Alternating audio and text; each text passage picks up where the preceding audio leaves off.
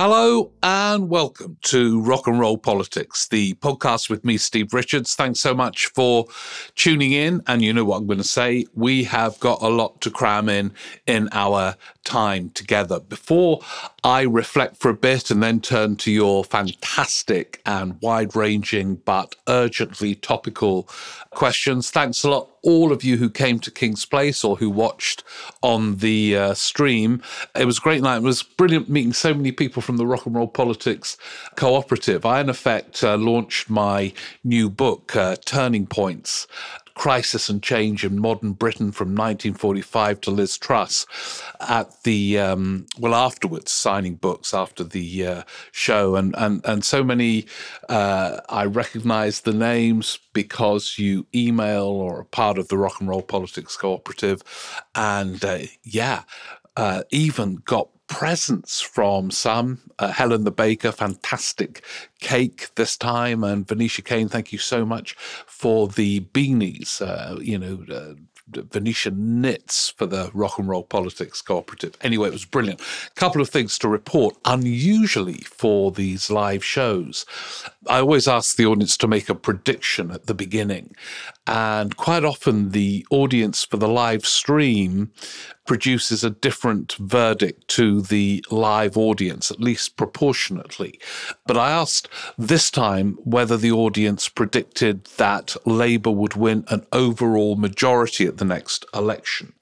And by 2/3 to 1/3 in both cases, live and on the stream, they predicted that Labour would win an overall majority. Anyway, we delved deep. I hope we had some fun, and thank you so much for coming. The next live show is on October the 23rd at King's Place, and the tickets are on sale. I'll put the link in. It will be almost like a kind of sequel, but self-contained to the one the other day. We'll have had the by-elections, the party conferences where various party leaders seek definition in this all-important build-up to the next general election. And the by-elections will be mood shapers. Some aren't by-elections, some don't matter, some do. These ones will do. The one in Scotland, in Rutherglen, the all-important Nadine Dorries by-election in Mid-Beds and Tamworth, and so anyway, October the 23rd, we will be gathering to make sense of it all. Now, if it's okay with all of you, as I mentioned already, I'm not going to do it very often, I promise you, but I've got this book out, Turning Points in Modern Britain, Crisis and Change from 1945 to Liz Truss. And last week, I kind of explored one of the themes in the present context, which was in relation to post-Brexit foreign policy, arguing that we haven't really got a foreign policy in the United Kingdom. And there's been further proof of that in recent days, and showing how actually the questions that raged after the Suez Crisis, one of the turning points in the book, are still the very same questions being posed now. What is the relationship with the United States? Do we opt for a special relationship, in inverted commas, with the United States, even if it's a subservient one? Or do we move closer to Europe, which was the move that Harold Macmillan made? He replaced Eden, of course, after the Suez Crisis. Then Harold Wilson tried to make, and then Heath finally got us in. But now we have left. So what is our relationship with Europe? And look at what Keir Starmer has done very sensibly in recent days, proposed in very general terms that part of the attempt at a solution to the so-called boats crisis is to negotiate some kind of arrangement with the European Union. It's a statement of the obvious. By definition, if there's a crisis involving borders and control of borders, there are countries on the other side of borders. So you've got to do a deal. And we have one in the European Union. And of course, Lord Frosty Frost negotiated that away, thinking that would please Boris Johnson, who didn't know what was going on.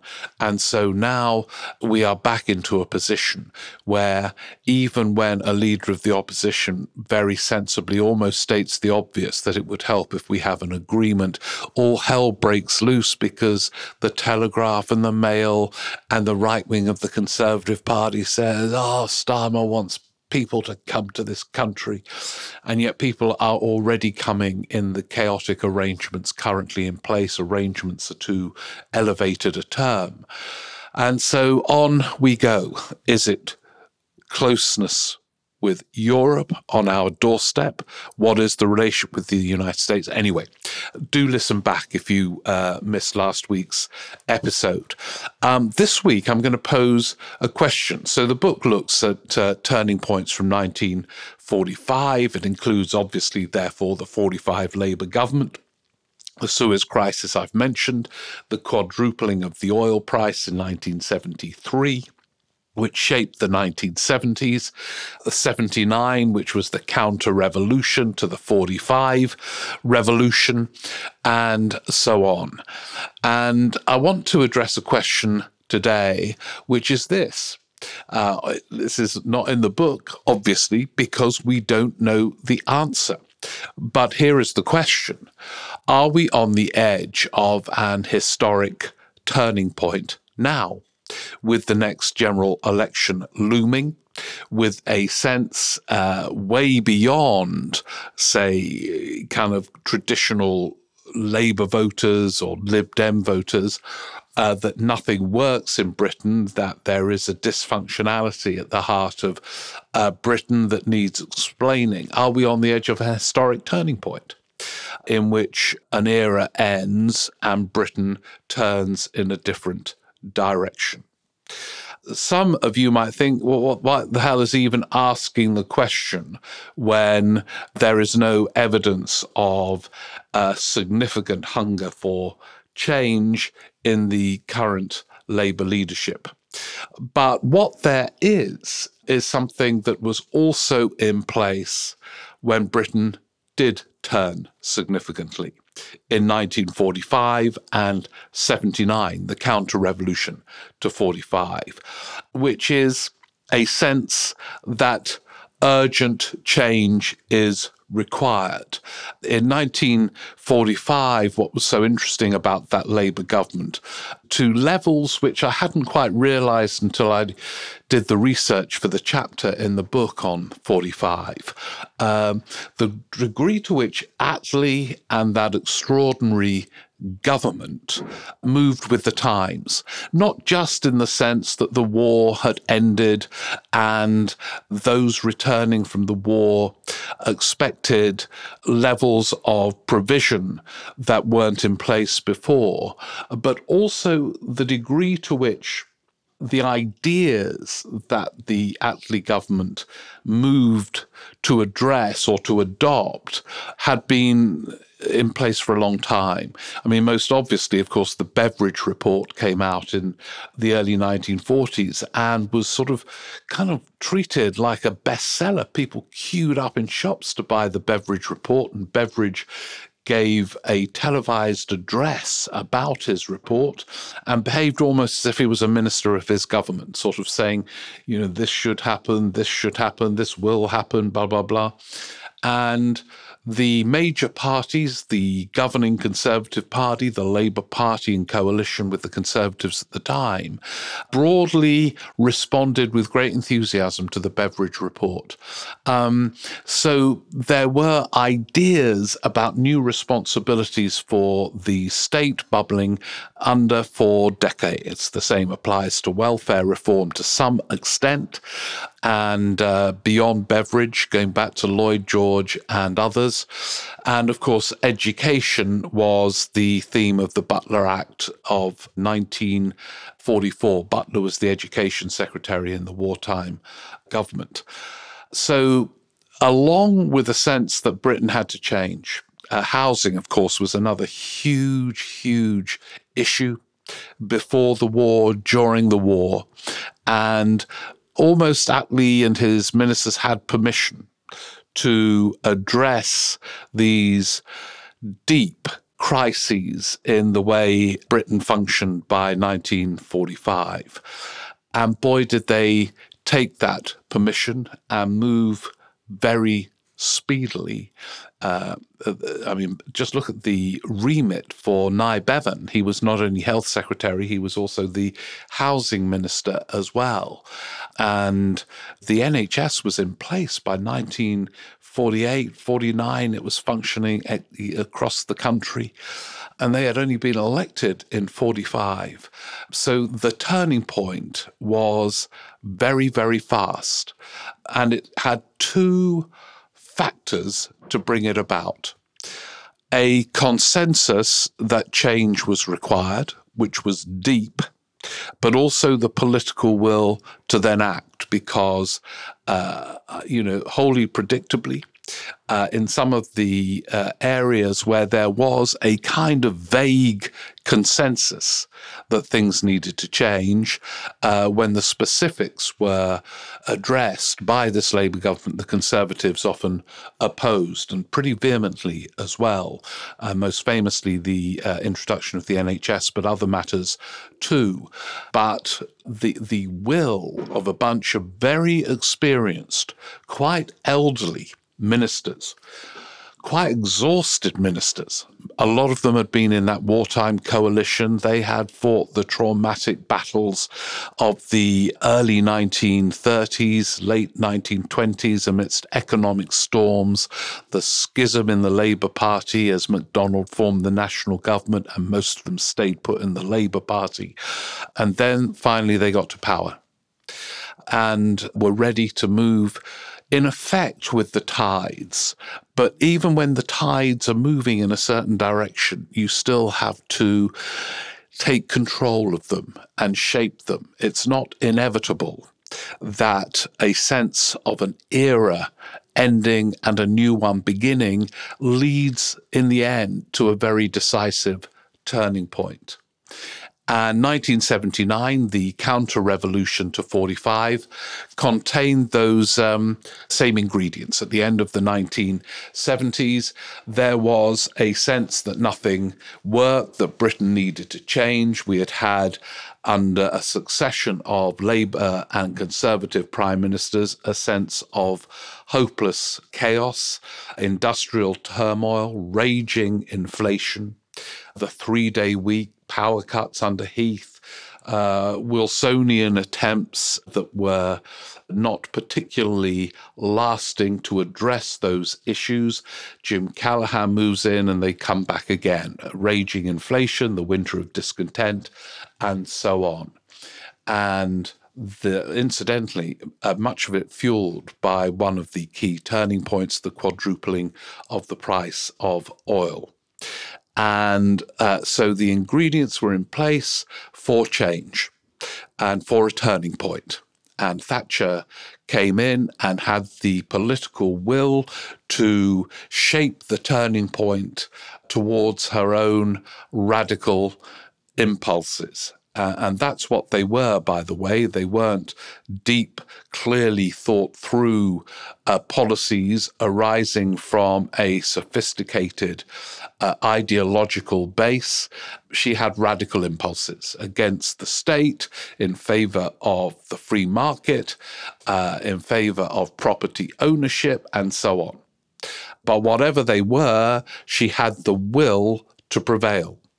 And to some extent, we are all still living through her counter-revolution. Just look at the issue of ownership, privatization, the great sort of running theme, not in her early phase of leadership, it wasn't a part of it then, beyond the very important sale of council houses with consequences we are living through today with the shortage of affordable housing. But in the privatizations of water and all the other ones that were implemented, energy and so on, we still live with them today. New Labour, in its era from 1997, accepted them and indeed wanted to show their enthusiasm for them by privatising a little more. And now we have a Labour leadership similarly either fearful or genuinely opposed to the idea of ending these privatizations. And so, again, it required political will to move it in that direction. The 80s could have moved in all kinds of directions, as they did in other European countries and to some extent the United States. But instead, Britain had its own very distinct counter-revolution to 1945. Now consider the current situation. And clearly, as I say, the first part of the ingredient is in place. It is very interesting wherever you go, and I know a lot of you travel around and speak to people from a range of different backgrounds and interests and so on.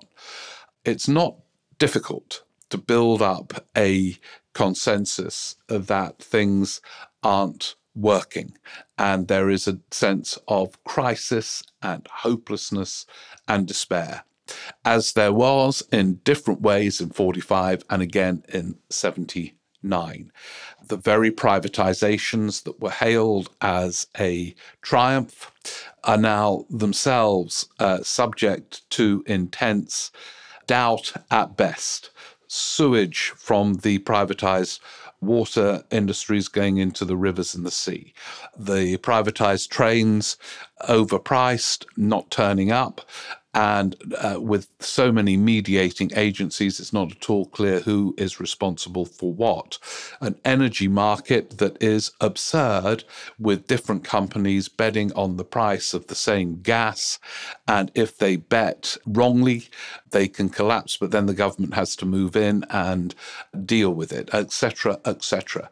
They aren't working, and people know they're not working. Housing is also a massive issue, again, almost as big, I think, in a different way as it was in 1945. If you are a nurse or a teacher or a police officer or whatever in one of the cities where housing is expensive and rented accommodation is astronomical, you almost can't afford to live there. But then if you live outside, you have to pay for this expensive, unreliable transport to get in, and so on.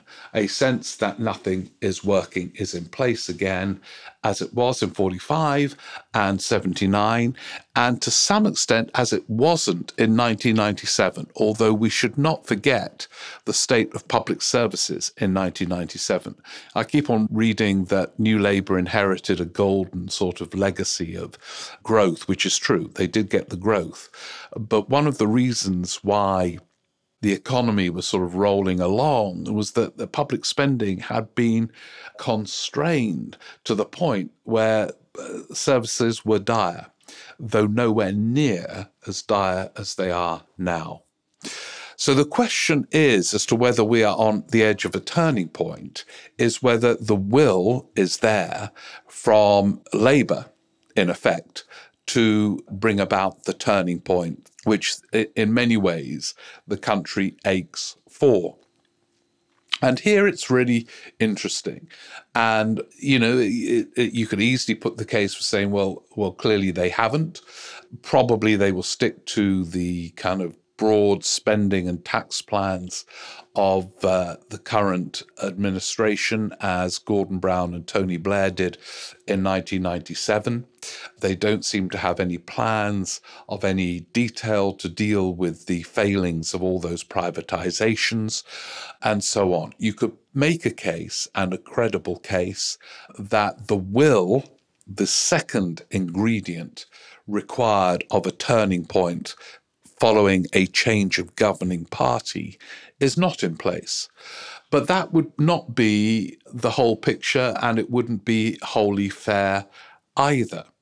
If you look at some of the challenges, and they are unique, as each governing party, when there is a change, faces new circumstances, there are still in place at the moment pretty radical plans for addressing climate change based on those of Biden in the US and the European Union. And in a way, if the UK sort of opts out from what those powerful forces are doing in relation to climate change, Britain will be even more isolated than it is.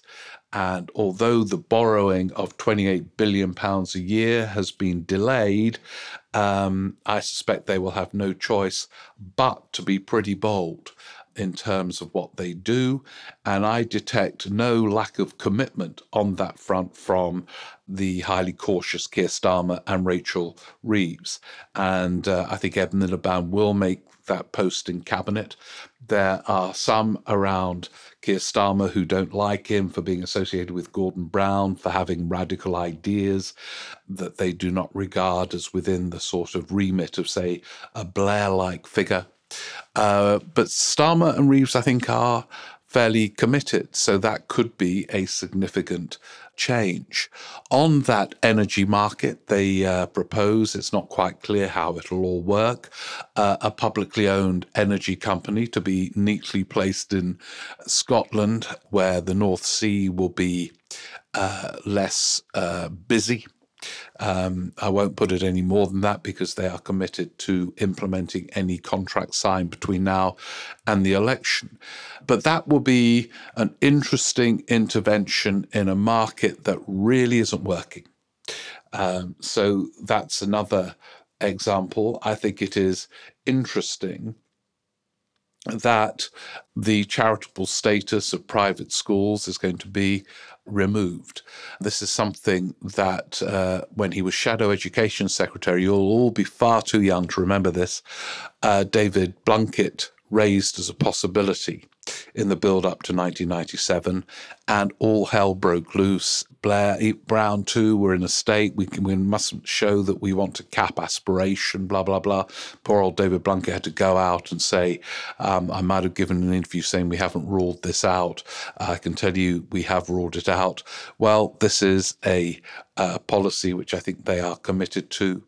I think they will have no choice but to invest in the NHS on a pretty big scale. It's interesting, if you listen carefully to Starmer, he is emphasizing reform in inverted commas, that magic word that gets the Times newspaper and Blairite columnists so excited. You don't have to specify what the reform is, you just have to say the word. And they say, oh, this is such grown-up politics and so on. But he's also very clear to say, almost in parenthesis at the moment, of course it needs resources, but reform will have to do a lot of the heavy lifting. They appear, although it is vague, to be committed to some kind of social care policy as well. And in these areas, along with, I think, the state of public transport, they're going to have no choice. And I think the patience of voters, because the scale of the crisis is altogether greater, will be less than it was under New Labour. And I think they will discover this quite quickly. In other words, New Labour really only started to address the problems of the NHS in the second term. I don't think the voters, or indeed the media, which will be very fickle about all of this. The media don't like it when Labour makes spending commitments in advance of an election. But you watch the Mail run front pages about the NHS if they don't do something very quickly about it. I also think that although the devolution of power will not be as great as sometimes is suggested, that the advance of mayors will be a sort of model of radicalism. What Andy Burnham is doing, say, in Greater Manchester, sorting out the appalling deregulation and privatisation of the buses and the trams and all the rest of it, it is a very interesting model where, elected mayors can be more daring than the kind of fearful caution that tends to permeate any Labour government in Westminster in the current modern era. So all combined, I think the answer is really interesting and not yet set. This could be a government with the will to be part of a turning point, or it might not be. And if it's not, I have to say, I think it will be swallowed up and spat out very, very quickly. So that's the positive one, the turning point. The danger for them, if they continue to say, well, Blair wouldn't do this, Blair wouldn't do that, we must stick to what Blair would do, and kind of use that as a model for government, is I think the model could be Heath in 1970, who won an election which many incidentally didn't think he would win. So he had the authority of a surprise election win.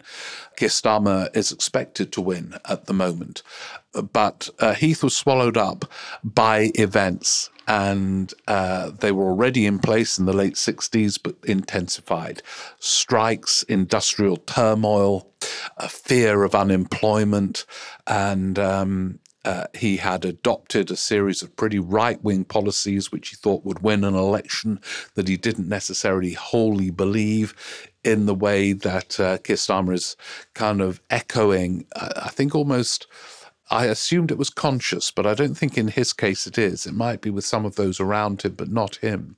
But if he doesn't have the will to rise to these huge challenges of now, so different from 97, there could be a sort of Heath-like crisis. Of course, Heath was gone in under 4 years. One in June 1970, was out in February 1974. So we are clearly at the end of an era that began in really 79 of assumptions about the wholly unqualified success of council house sales, of privatizations, of fiscal conservatism. Rishi Sunak, the latest manifestation, but now clearly facing contrary ideological tides, that thing of Callaghan saying, I'm living through a sea change. I think Sunak is really. I think there are deeper forces at play. It's not about his lack of political skill, although that's clearly a factor in someone so inexperienced. It's about the sort of ideological context of the times. And people like William Hague, and even I had to lie down in a darkened room when I read it, Andrew Neil, have acknowledged that this era, it's about the role of a modern state. In contrast to 79, which became, through the willfulness of Thatcher, Geoffrey Howe, the newspapers, some other think tanks, some other ministers, became about how little the state can do. I think we will be living through very interesting times. And in the meantime, my book, actually, Turning Points, Crisis and Change in Modern Britain from 1945 to Liz Truss, is on sale from this Thursday officially, but I'm told it's out and about in quite a few places already. So do get copies and, let me know what you think. And now it's time, talking of all of you, for questions, points raised by you.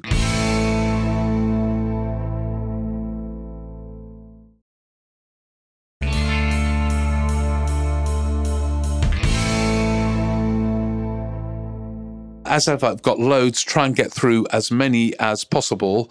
It's steverick14@icloud.com. And we begin by Matt Watts, who says, fantastic podcast. Thank you very much. Just got back from King's Place. Great to see the show in person. Thank you very much, Matt. That's why you're included in the questions. I'm a sucker for praise. Anyway, I was reflecting on your thoughts about Keir Starmer and found myself trying to predict which, if any, would be the characteristic or quality which, as you often like to reflect on, constituted a key element both to his rise and ultimate downfall. Could his demise be the hemming in by the fiscal constraints Labour are constructing around themselves, or will the electorate ultimately punish him for too often saying one thing to appease the electorate in front of him and then shifting course in office? maybe we're getting too far ahead of ourselves, but what you think could spell the end of Starmer. Yeah, well, hold on a second, Matt. But by the way, Matt says, P.S. I run a board games meetup group in East London, so I'll be very happy to provide the games for all the rock and roll cooperative shindigs leading up to the election and beyond. Well, we might need a few laughs leading up to the election and beyond, Matt. So you're on. Game playing with Matt Watts. It's his official role in the cooperative. I am fascinated in this theme that you can often trace the seeds of a leader's fall in their rise. And that applies to the big election winners, Thatcher, Wilson, as it does, Blair actually, as it does to those who are not quite so formidable in their election winning prowess. It really, I think we're leaping several hurdles here with Keir Starmer. But I do think that there is a question. The fiscal constraints they are announcing, ruling out virtually any tax rises, no borrowing of any significance for current spending and that kind of thing, really does limit what they can do. And either they renege on some of that or have in the back of their pocket the so-called stealth taxes. Gordon Brown had prepared them after 1997. And I think their thinking is, well, we can't win the tax and spend debate before an election. We need to reassure the markets and all that kind of thing. But they must have in mind some revenue-raising measures. But we'll have to see, because by definition, they don't brief them in advance, or else it kills the whole, we're going to be tough, watch us being tough on spending. The whole thing is such a farce, the pre-election tax and spend debate. But I think given that he hasn't fully risen, Matt, I think the seeds of the fall, I think we're being a bit premature. Venetia Kane, on several occasions, including last Wednesday at King's Place, you said how much you dislike the term centrist and explained that so many people on all parts of the political spectrum so describe themselves that it's meaningless. Yeah, so I do. It's a ubiquitous term and so imprecise. It's actually quite dangerous. I'm going to go into it more in the next King's Place show. So she wondered how I did describe myself. And what about a left of centre moderate? Is that okay? Ish, Venetia. So even the term moderate, I think, is a bit presumptuous sometimes, and left wing needs defining very clearly. Let me just give you an example of how I think moderate is sometimes misused. So, for example, I and many others wanted a second referendum on Brexit to stop Brexit. And I think it would have been much better for Britain if Brexit had been stopped. But I don't for 1 second see that as a moderate policy. To overturn a democratic referendum is pretty extreme. But it was described, when Labour people did it, it was described approvingly by those who see themselves as, say, left of centre moderate columnists in, say, The Guardian. They were described as Labour moderates. So the Labour moderates calling for a second referendum, blah, blah, blah, blah. It's not moderate. It was right. And it would have saved the country the economic chaos and travel chaos, etc., of Lord Frosty Frost's Brexit. But I don't think it's moderate. So what I seek, a clever politician can frame a set of coherent arguments and policies and win, and then claim them as the centre ground. Or you can do what Thatcher did, which is to adopt a load of policies from the radical right and dismiss the centre and say those who walk in the middle of the road get run over. But what I don't think you can do is just say, I'm on the centre ground and expect a kind of nodding acceptance without much clearer definition of what it means. More on that on another occasion. Yeah, Matthew Ryder from Huntington in Cambridge, he came to the show. We had a nice talk afterwards. He said, I felt quite lifted afterwards and also appreciated meeting some other members of the cooperative. Yeah, I felt the same, Matthew. Yeah, I don't know. It's like going to a revivalist meeting or the Moonies. No, it's not like the Moonies. Anyway, I wanted to ask your thoughts on Keir Starmer's recent shadow cabinet reshuffle. I was a little shocked by his decision to demote Lisa Nandy and don't fully understand why Starmer did this. I think she had been one of the better communicators in the shadow cabinet. In my view, she's been an effective champion of those parts of the UK that the Tory government has neglected over the past 13 years. I also thought that she had successfully challenged Michael Gove over the failure of the Tories levelling up. Yeah, it's interesting, Matthew, about this. And I haven't fully got it, the reasoning beyond a couple of thoughts.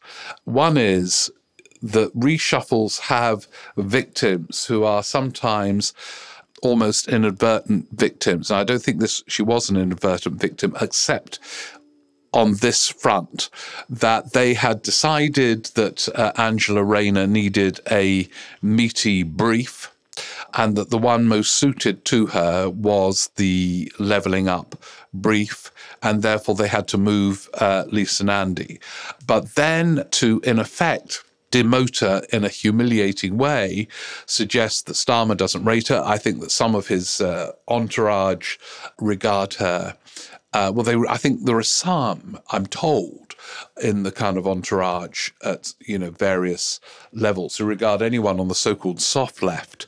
And by the way, that needs definition as well. What's it mean, soft left? Anyway, but they regard them as needing to be absolutely purged in the coming months. They won't give up on Ed Miliband, although Starmer is loyal to him. They can't do much about Angela Rayner because she's elected, so they went for her. So maybe that's another factor.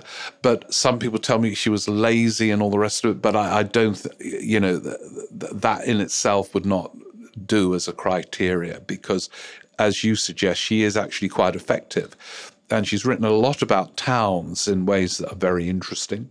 She certainly took her brief from Keir Starmer in January to bring about a historic transfer of power very seriously. Maybe too seriously, because in the end, governments are very wary of transferring power. But it was utterly ruthless, and there was a briefing that they expected her not to take the post she's now got, Shadow International Development, but she took it. I don't know whether that's the case either. But it's disturbed a lot of people quite high up in the Labour Party, including within the shadow cabinet, the way she was treated. I've spoken to a lot who are very uneasy about it. Great to see you. See you next time, Matthew. And next, on to Neil Gwynn, who describes themselves as the collective's engineering rep for Edinburgh. And Neil writes, Mark Blythe, he writes in detail about this. I haven't got time to read the whole thing out, Neil. Mark Blythe, an economics lecturer at Brown University and supporter of independence, made an excellent assessment on a recent podcast. After the SNP's implosion, independence is in a lull. He said, with the prospect of a Labour government and a potential centrist government in Westminster, independent support might drop. But he said Labour have one term to fundamentally change the country. Back to the turning point issue. If they go on with business as usual and with some economic malaise, he thinks by 2030 independent support will rocket and Scotland will leave this time. And Neil says that's quite a persuasive argument. And he lists other reasons why he thinks independence for Scotland is going to persist as an issue in a way that perhaps in parts of England it hasn't really been recognised. There isn't a thing, the fall of Nicola Sturgeon, that's it. It's going to kill off independence for the time being, support for independence.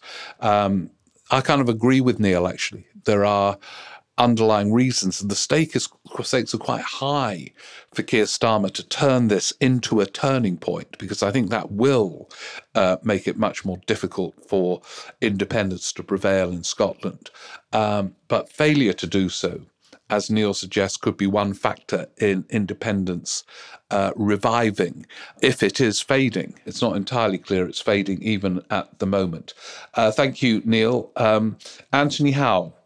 I've just turned 20, so only got interested in politics around the 2017 election during the heat of the Brexit divisions. Good time to get interested, Anthony, on the grounds that it was a wholly depressing period, but very exciting, with lots of forces coming into play. And it's always interesting to get interested in politics at such points. He says, I want to know the relationship between Ed Miliband and Ed Balls when Ed Miliband was the leader of the party. I'm surprised there were so many tensions because they were cut from the same Brownite cloth, both close advisors to Brown. Well, Anthony, it's a very interesting point that you raise, and it's quite an important one, actually, because there in the build-up to the 2015 general election, just as you were almost becoming interested in politics, Anthony, there was Ed Miliband as leader. Pretty soon, not at first, but pretty soon he made Ed Balls shadow chancellor, and they didn't get on. And there were considerable tensions between them. And there were when they worked for Gordon Brown, I gather, though it was less clear then.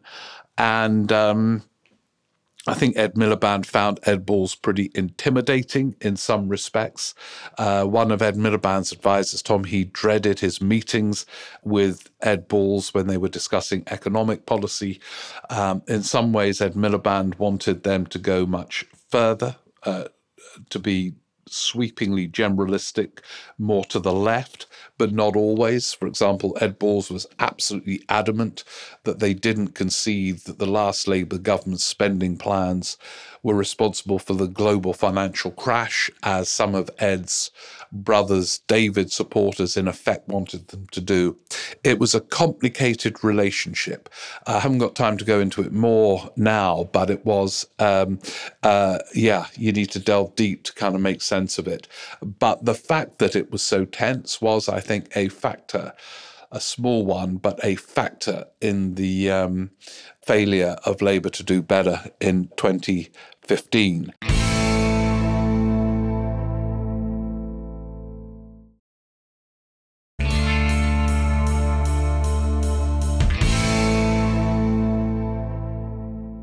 Sean Colston writes, I'm travelling by train to Nottingham today, and despite concerns that the connecting trains might be delayed or cancelled, such as the state of railways in this country, I managed to get a copy of your book from Waterstones, in advance of publication date.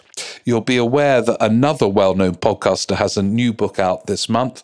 I can't think who you're referring to there, Sean.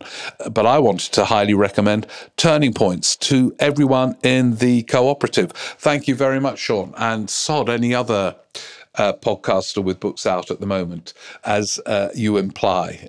Perhaps I put it more overtly. Thank you very much. I hope you got back. Relying on trains these days, there's no guarantee whatsoever.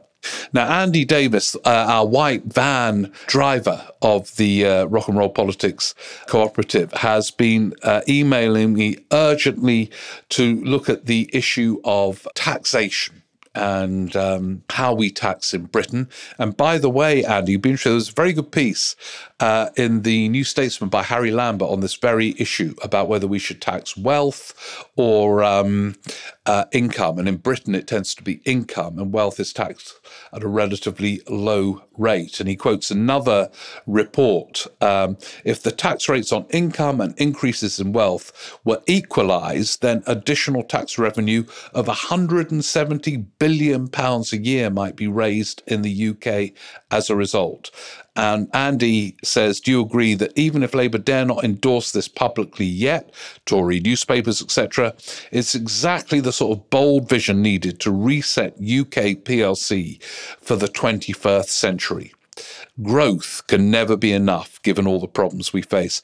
Andy, this is at the heart of it, and Labour needs to be very careful not to rule out some of the options available for taxing wealth. Rachel Reeves has ruled out a wealth tax, but it's one of these ubiquitous terms like centre ground that are so ubiquitous they become meaningless. But it is really interesting the degree to which wealth isn't taxed and income from work, labour is, and there's money to be had there. So thank you for persisting in that point. Jonathan Burrows, still loving the podcast. Thank you, Jonathan. Sorry I don't have any stories about baking or running along canals to share. I'm writing this email when I'm meant to be working. Perhaps that's a noteworthy anecdote. It is, Jonathan. And you've got your priorities right. Sod the work, just listen to all of us lot. Hopefully it speaks to my passion for the Rock and Roll Politics Cooperative and the good you all do. And Jonathan says, he cites a number of reasons, and a lot of you are going to disagree with him. I've reached the conclusion that the case against PR is pretty cut and shut, and that its advocates are confused about what they hope to achieve. We have direct experience of what PR would feel like in practice. The 2010 coalition government, arguably one of the worst governments in living memory. And he goes on to explain some of the other things, that governments are formed behind closed doors, all the arguments against electoral reform. Now, this is a popular crusade amongst some in the Rock and Roll Politics Cooperative. We must have it. I, Jonathan, am a recent convert. I've been converted by people here to electoral reform. I am a recent convert, and I've become more convinced. Actually, someone was telling me the other day that the reason why there is this, everyone claims to be a centrist in the centre ground, is because you're just going for the floating voter in general elections. And by definition, the floating voter has voted for the other party, so you need to get them back. And you do it by sort of ultra caution and being on an unspecified centre ground. Anyway, but that's not where you are. I was with you, but I'm not now. But you will get responses to your point about where we are on this. And you will be okay, Jonathan, if Labour get in, electoral reform will not be on the agenda. And thanks very much for your nice comments. Hope you're not getting into trouble while you're listening to this. Now, I'm going to read out one more. I've got loads and loads and loads here. So we're going to have another. Well, I'm going to keep them for the next session. The last one from Elizabeth Smutney. I'm a new listener and very happy one as I discovered your podcast by chance. I'm working through your back catalogue on my commute. Oh, great. Oh, well, the back catalogue is growing fast by definition. Anyway, Elizabeth says, I moved to Britain in 1996, so it's been a while and quite a few elections and political dramas. I'm from Austria, which doesn't allow dual citizenship. Therefore, I'm not allowed to vote in UK elections. The rest of my family are. So I could bring some views from the outside and Austrian food. Yeah. We could do with some Austrian food in our time together. And she says, I'd be very interested in your view of the 2015 election. So here we go again, the last question about Ed Balls and Ed Miliband. The Tory victory took me by surprise. I read and followed the whole political spectrum, and most comparisons for the next election are usually other elections are cited, but never 2015. Why is the 2015 election the forgotten one? Nobody mentions the Ed Miliband and his pledges. They do actually, Elizabeth. His Ed Stone is cited very often. Or the mansion tax, which in my opinion cost him the election, similar to the dementia tax and fox hunting, which cost Theresa May the 2017 election. Well, the 2015 election, you're right, it's not one that is cited very often. And I think there were quite a few factors in the result, which was a surprise to many people, an overall majority, a very small overall majority to David Cameron and the Conservatives. But I think the die was cast long before the campaign itself, Elizabeth. I think that the election itself of Ed Miliband so disturbed the followers of David, his brother, who began briefing against him within hours of getting it. So there was always a sense that parliamentary party was a deeply disturbed one, and that kind of permeates outwards. Ed Miliband himself did not have some of the sort of leaderly qualities required, or I think a kind of self-confidence and utter ruthlessness of leadership. I think he had a vision and the ideas to build on the vision, but in a way he couldn't quite work out whether he wanted to go for the Blairite caution on which he had been brought up, though he never was part of it.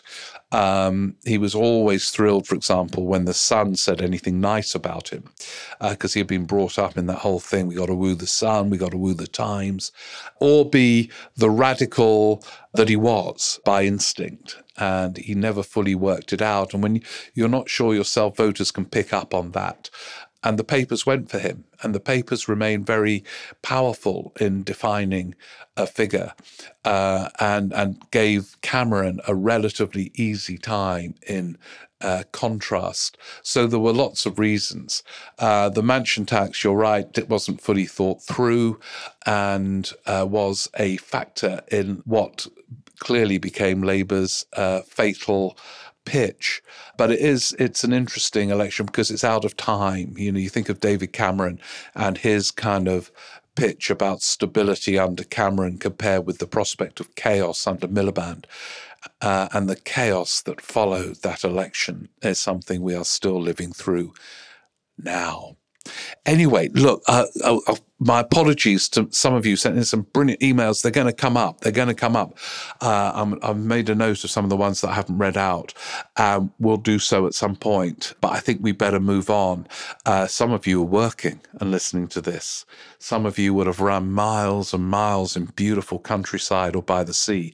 Anyway, keep the points coming. We're entering that kind of party conference season, which is going to be absolutely fascinating. And we might have to gather more than once a week for that. Who knows? So anyway, it'll give me more chance to read out some of your questions. But thanks so much again, as I say, for attending King's Place and for coming next time if you plan to. If you're up for it, please leave a review. It makes a lot of difference for reasons I don't quite understand, but it gives me a thrill as well. Because please only leave a review if it's a really good one. And yeah, have a great time. Keep paying attention to all the twists and turns. We've got to listen carefully to go beyond the kind of cliches and stereotypes and casually held but false assumptions that shape quite a lot of the reporting of British politics. Anyway, look, thanks so much. Take care. See you all soon. Bye.